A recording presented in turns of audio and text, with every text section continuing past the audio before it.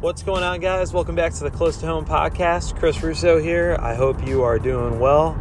So I was just thinking about a very basic but powerful biblical principle. In Matthew 5, in the Sermon on the Mount, Jesus is teaching, obviously, and he says that we're to let our yes be yes and our no, no.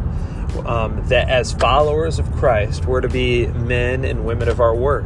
That when we say we're going to do something, that we're going to do it. And when we say we're not going to do something, that we're not going to do it. That we don't need to swear, up and down that something that we're saying is true. That people can trust us. That when we say yes to something, we mean yes.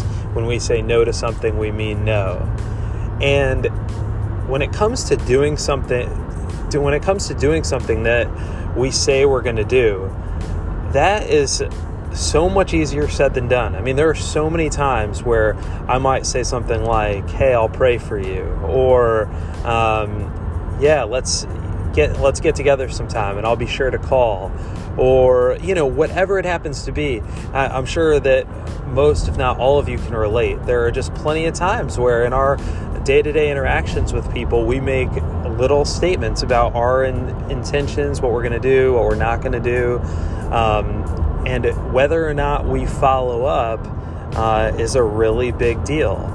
I think that this isn't supposed to be fear-driven. What I see is a really great opportunity because it's such a worldly trend to not be men and women of our word, because so many people in the world, quite honestly, don't take what they say seriously.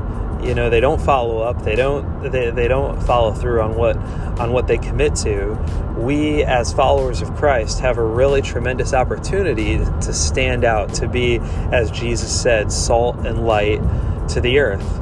And it's really simple. Like, if you say that you're going to pray for someone, to actually pray for them, and then maybe just to follow up, shoot a text message or something and say, "Hey, I prayed for that thing that, you told me about. How's that going?"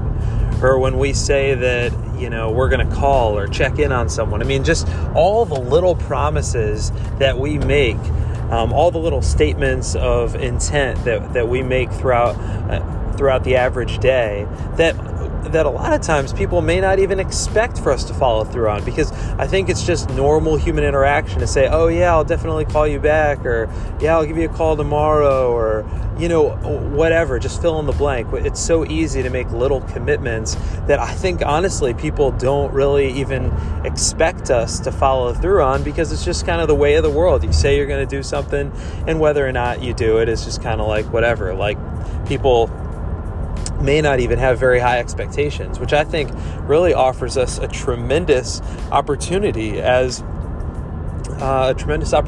followers of Christ to stand out. So let your yes be yes and your no, no. Do what you say you're going to do. Take your own words seriously. Don't promise things lightly. And if you commit to doing something, do it. And if you do that, I think that you'll land relational credibility. You're just really going to stick out, and it's going to be a powerful witness to who God is, because God is a promise keeper. He's someone who always follows through. He's someone who's always faithful. So as we choose that same path, we're going to point people to Jesus. So just some thoughts. If this podcast is helpful to you, one thing that would mean a lot to me is if you would rate it and review it on iTunes. Or rate it, wherever you consume podcasts.